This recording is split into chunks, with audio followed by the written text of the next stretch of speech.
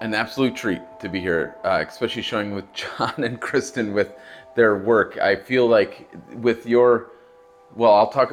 You can all talk about that a little later. I just feel grateful to be hanging with y'all in a show.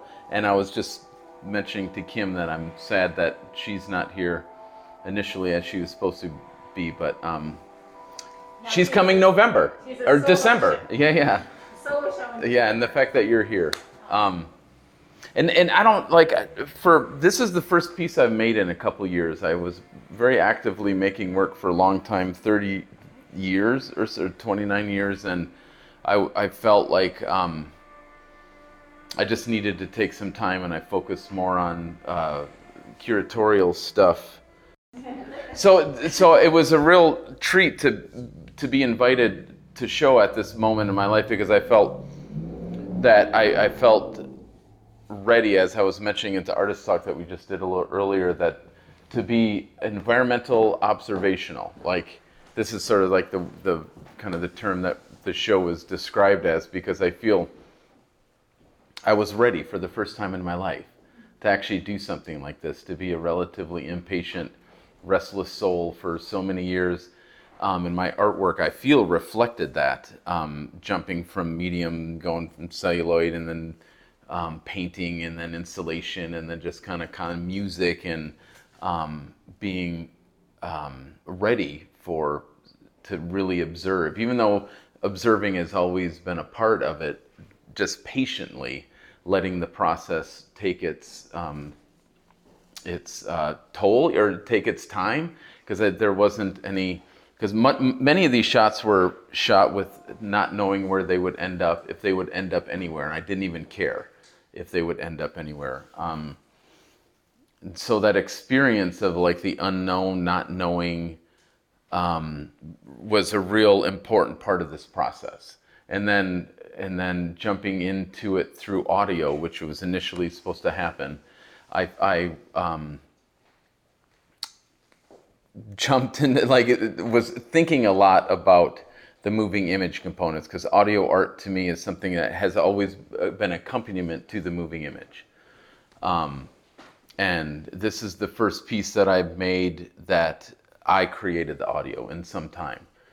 For many years, whatever, I either made silent films or I would create the audio with them as well. And but then a number of years prior to this one, I would just have a collaborative experience with sound artists. Have them make something for the moving image or the visuals that I made, or just completely steal something and then lay it over top. So this is a great, I don't know, I feel like I'm adulting in front of you all, like in a way that I never have before, which is incredible, because when you feel like, you're an adult and then you realize you're not, and then you are, I don't know, I don't know what else. I mean, I could say a lot, but I just feel really,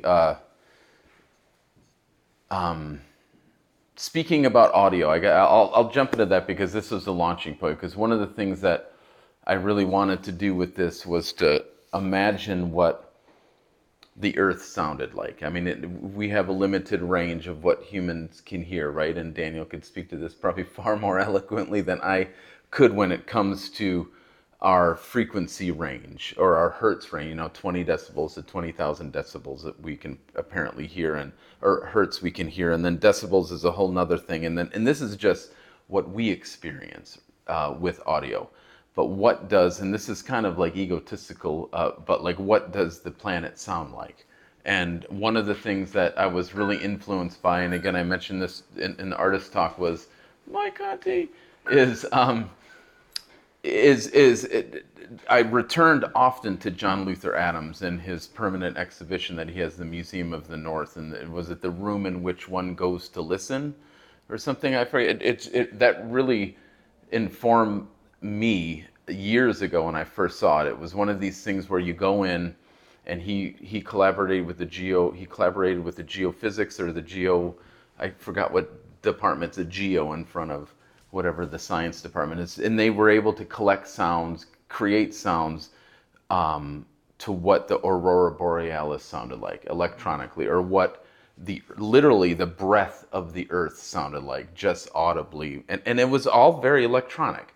I mean, maybe, I don't know exactly, I've never spoken to John Luther Adams about like, was it, how much of that was influenced, but this, of his electronic sound art practice, but it was such a beautiful experience to just sit for hours in that space and to just immerse yourself into the sound of the earth.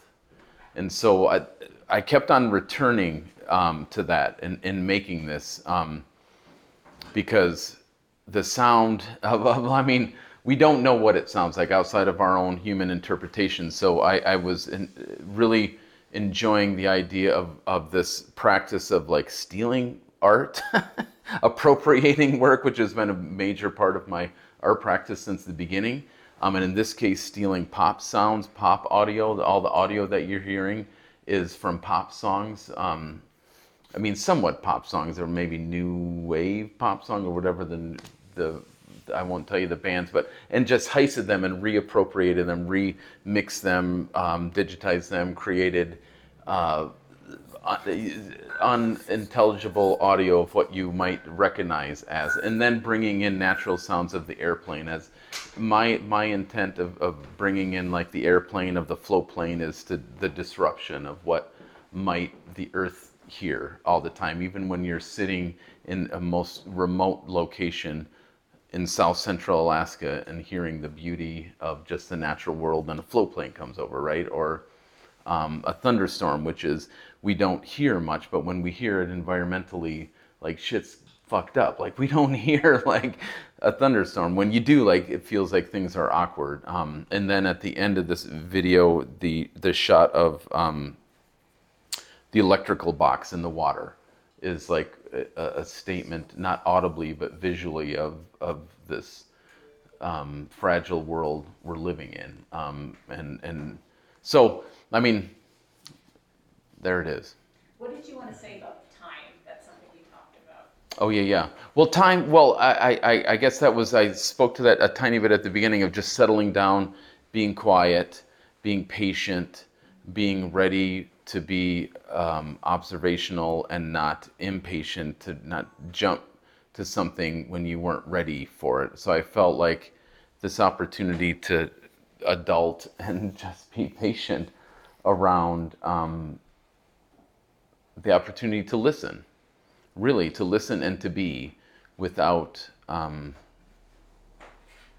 needing to go somewhere quickly. And in this case, go somewhere quickly is to finish something for something quickly, because this was, a lot of these shots, that was taken like 3-4 years ago with no intention in where it would end up. So just this idea of taking time and... You want to turn it up? Yes.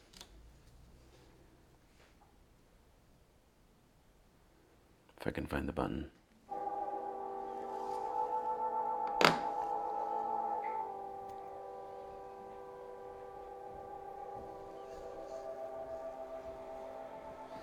And I always love this shot because like we all move in different speeds, right? And so clearly the foreground is moving at a far different, slower speed as what's happening here, but it's all fluid and moving together. So this idea of space and time is active before our eyes all the time. And even within the human experience, we're all moving at different rates of time. And so I was trying to be that really slow person, where I often am trying to be that fast one, moving. And even in the clouds, you know, it's all like, some of the happiest times I've ever had in my life is just staring up at a sky when you're lying in a field of grass or something, you know, and this shot was simply that.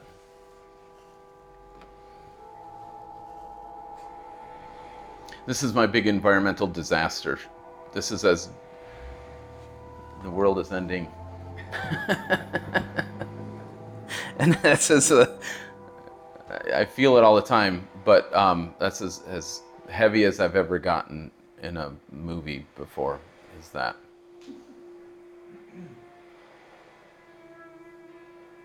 But anyway. So thank you all. Thank you, Asia. Thank you, John. I really appreciate it. Kristen, thank you. And Kim, who was here and will be here soon. We'll be here. Yeah, thank you. Thanks. Wish I could. Wow. I can't actually, one of the most exciting parts about this experience right now is actually being in a room full of people and having them interact with my art and the art of other people. That's, it's very, very much special. I have been missing that a lot. My name is John Hagen. I'm a photographer. I'm originally from Haines, Alaska, and I'm coming to you live from Anchorage, Alaska right now. I'm a photographer, digital artist, and now I guess curator is my official title too. So these pieces that you see here are part of a little larger body of work that I called Sound of Wind of Grass. They were created as part of a self-created artist residency. I wanted to go out to the village of Ugashik in Bristol Bay, where my ancestors were originally from. And it's a project that started pre-pandemic, which it was an interesting space to be working in later on, but a lot of my family and ancestors were art and around, kind of had things cut short by the Spanish flu.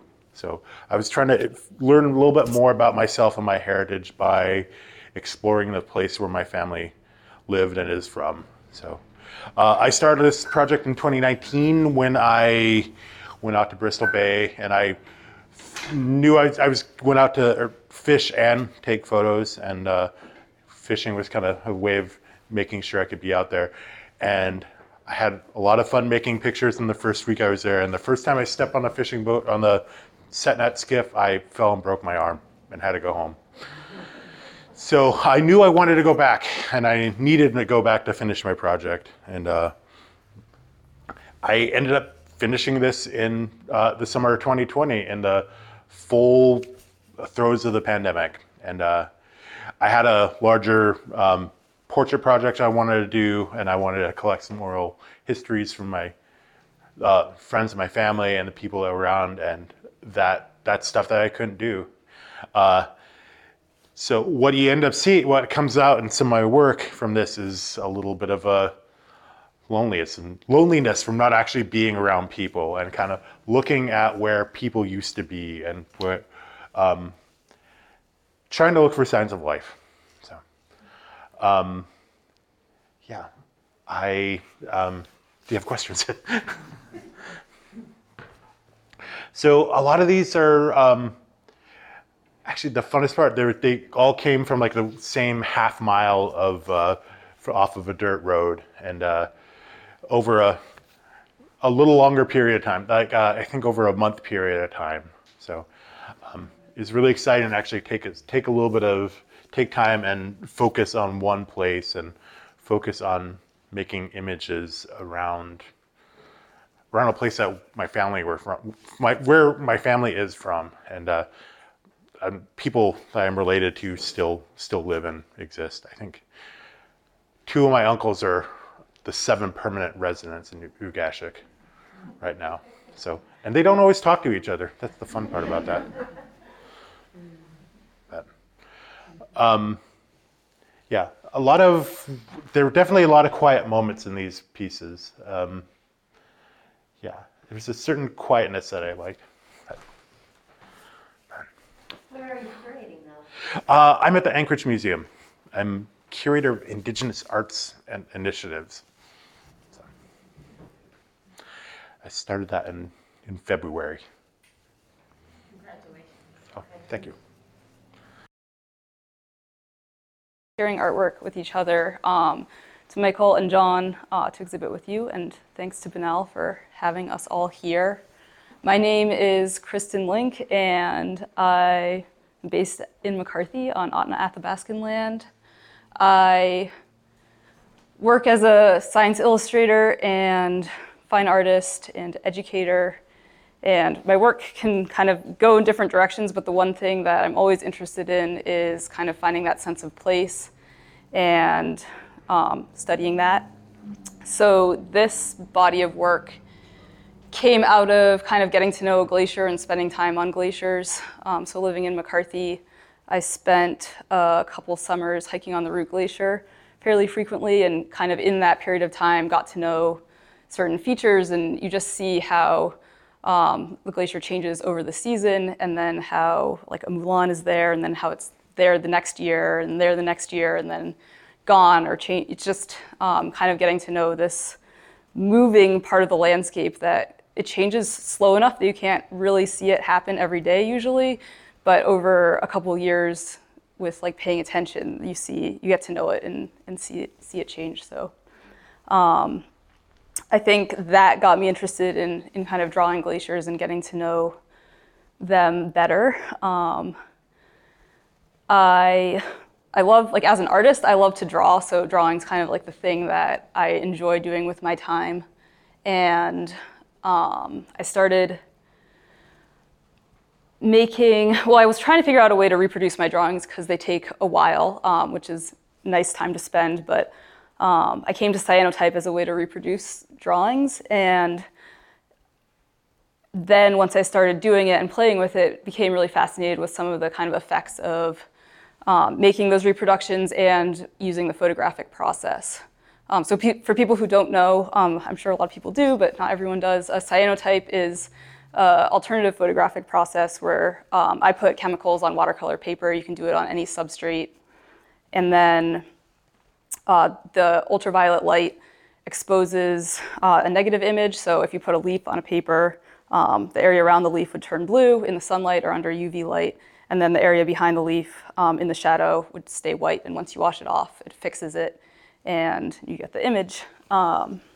So I make cyanotypes from my drawings. I draw on like a transparent paper. And that is also similar to how people used to create blueprints. So it's sort of this echo back to this technology that we used to use for technical drawings.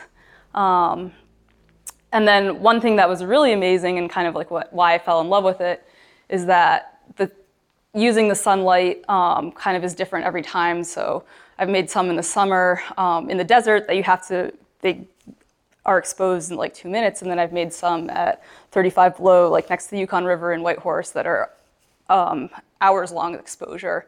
And it's hard to tell kind of like which ones were what, but there's just different qualities that working with the environment has. And then that process of putting the drawing on top of the paper, sometimes the drawing lifts up in places and you get this blurring edge. So there's like some places that are blurry, and it's just usually where the drawing's kind of separated from the paper that you're exposing. And I loved the way that kind of those things and the blue color related to a lot of the thoughts and feelings I had about the way glaciers are changing and kind of like that process of getting to know the glaciers. So in my statement, and kind of maybe one term that's kind of guided me through this process is the idea of solastalgia, or the feeling of nostalgia for the place where you are, the thing you're experiencing, because you know that it's changing. And a lot of times, like if you look up solastalgia, there's a lot of negative connotations to that word about climate change and trauma that we experience from the world changing. And this work has been a place for me to put a lot of the sadness that I feel for the things that are changing.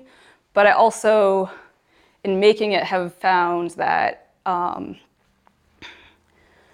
a place to find the beauty also in changing places and in these places, and getting to spend that time and attention and drawing them and kind of like capturing that moment of time.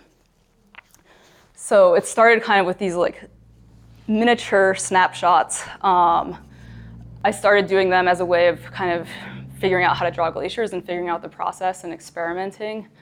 And I love how together they kind of represent all these different places and glaciers in Alaska and different experiences that I've had, but they also kind of stand for a greater whole.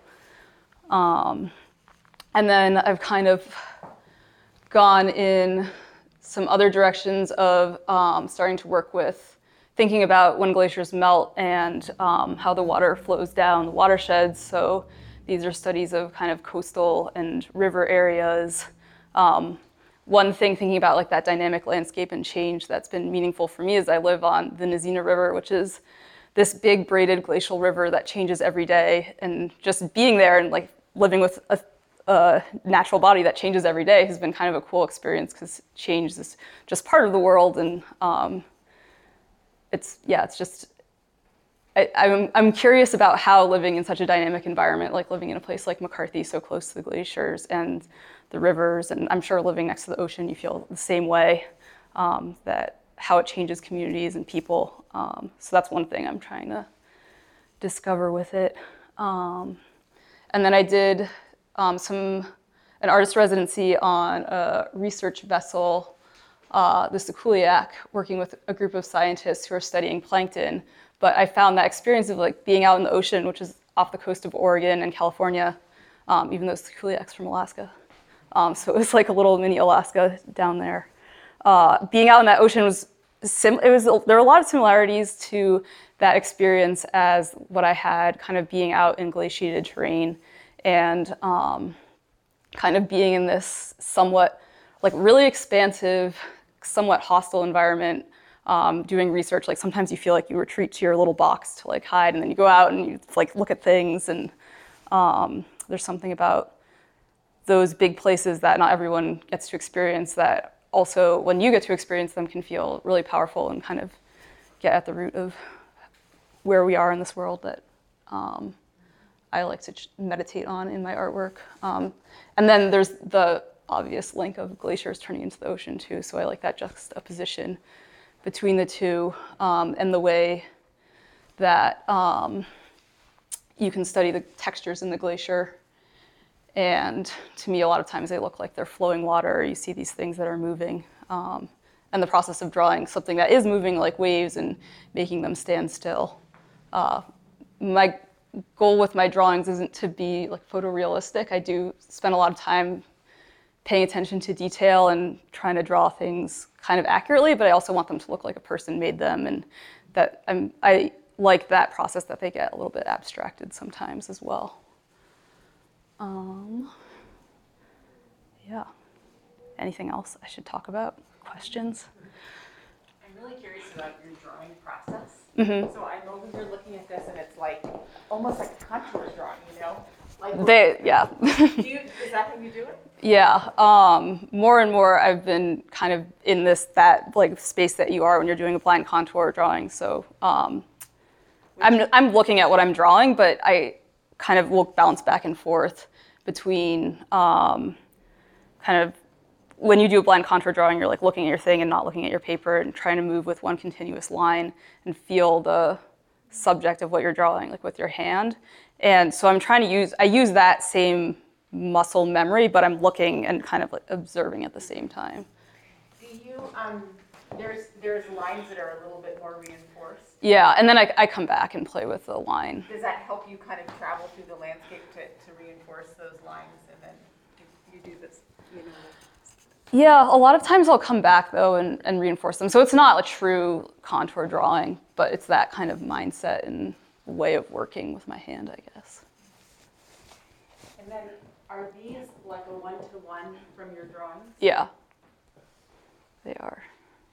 So I want to figure out how to make big cyanotypes, but I have not been successful yet at least like using the sunlight and not using like a UV thing, like that would vacuum out all the air. There's like getting the distortion right between the drawing and the paper, but maybe one day I'll figure it out. Keep playing.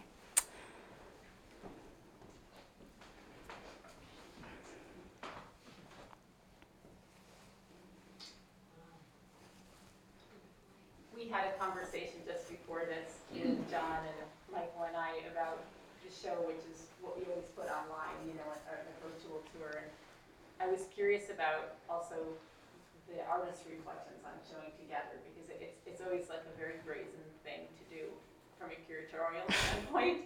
And I'm excited and terrified to put people together. And I'm just wondering if showing together has been anything for each of you in terms of thinking about your work and theme. Oh yeah. I'm sure I'll think of a better answer to that, like once I get to reflect on it better. But I mean, I've loved seeing the work in the space. One thing that we all talked about before was kind of that process of slowing down, whether it's in like making a drawing or going to a place that's kind of remote and disconnected enough that makes you want to slow down, or spending time really sitting and filming something. And one thing that I'm thinking about is like, so we make the artwork that is part, and slowing down is part of that process, and how do you translate that into the experience of like other people experiencing the art? So that's something that I'm curious about. And then the different, just our personal stories of how we come to like these landscapes. And John was saying before about how he felt like his photo experience was like lonely but freeing at the same time. And those thoughts, I don't want to steal your words, but like they really stick with me as like something that's important for me to capture as well. One more question for you. Okay. What does making art help you?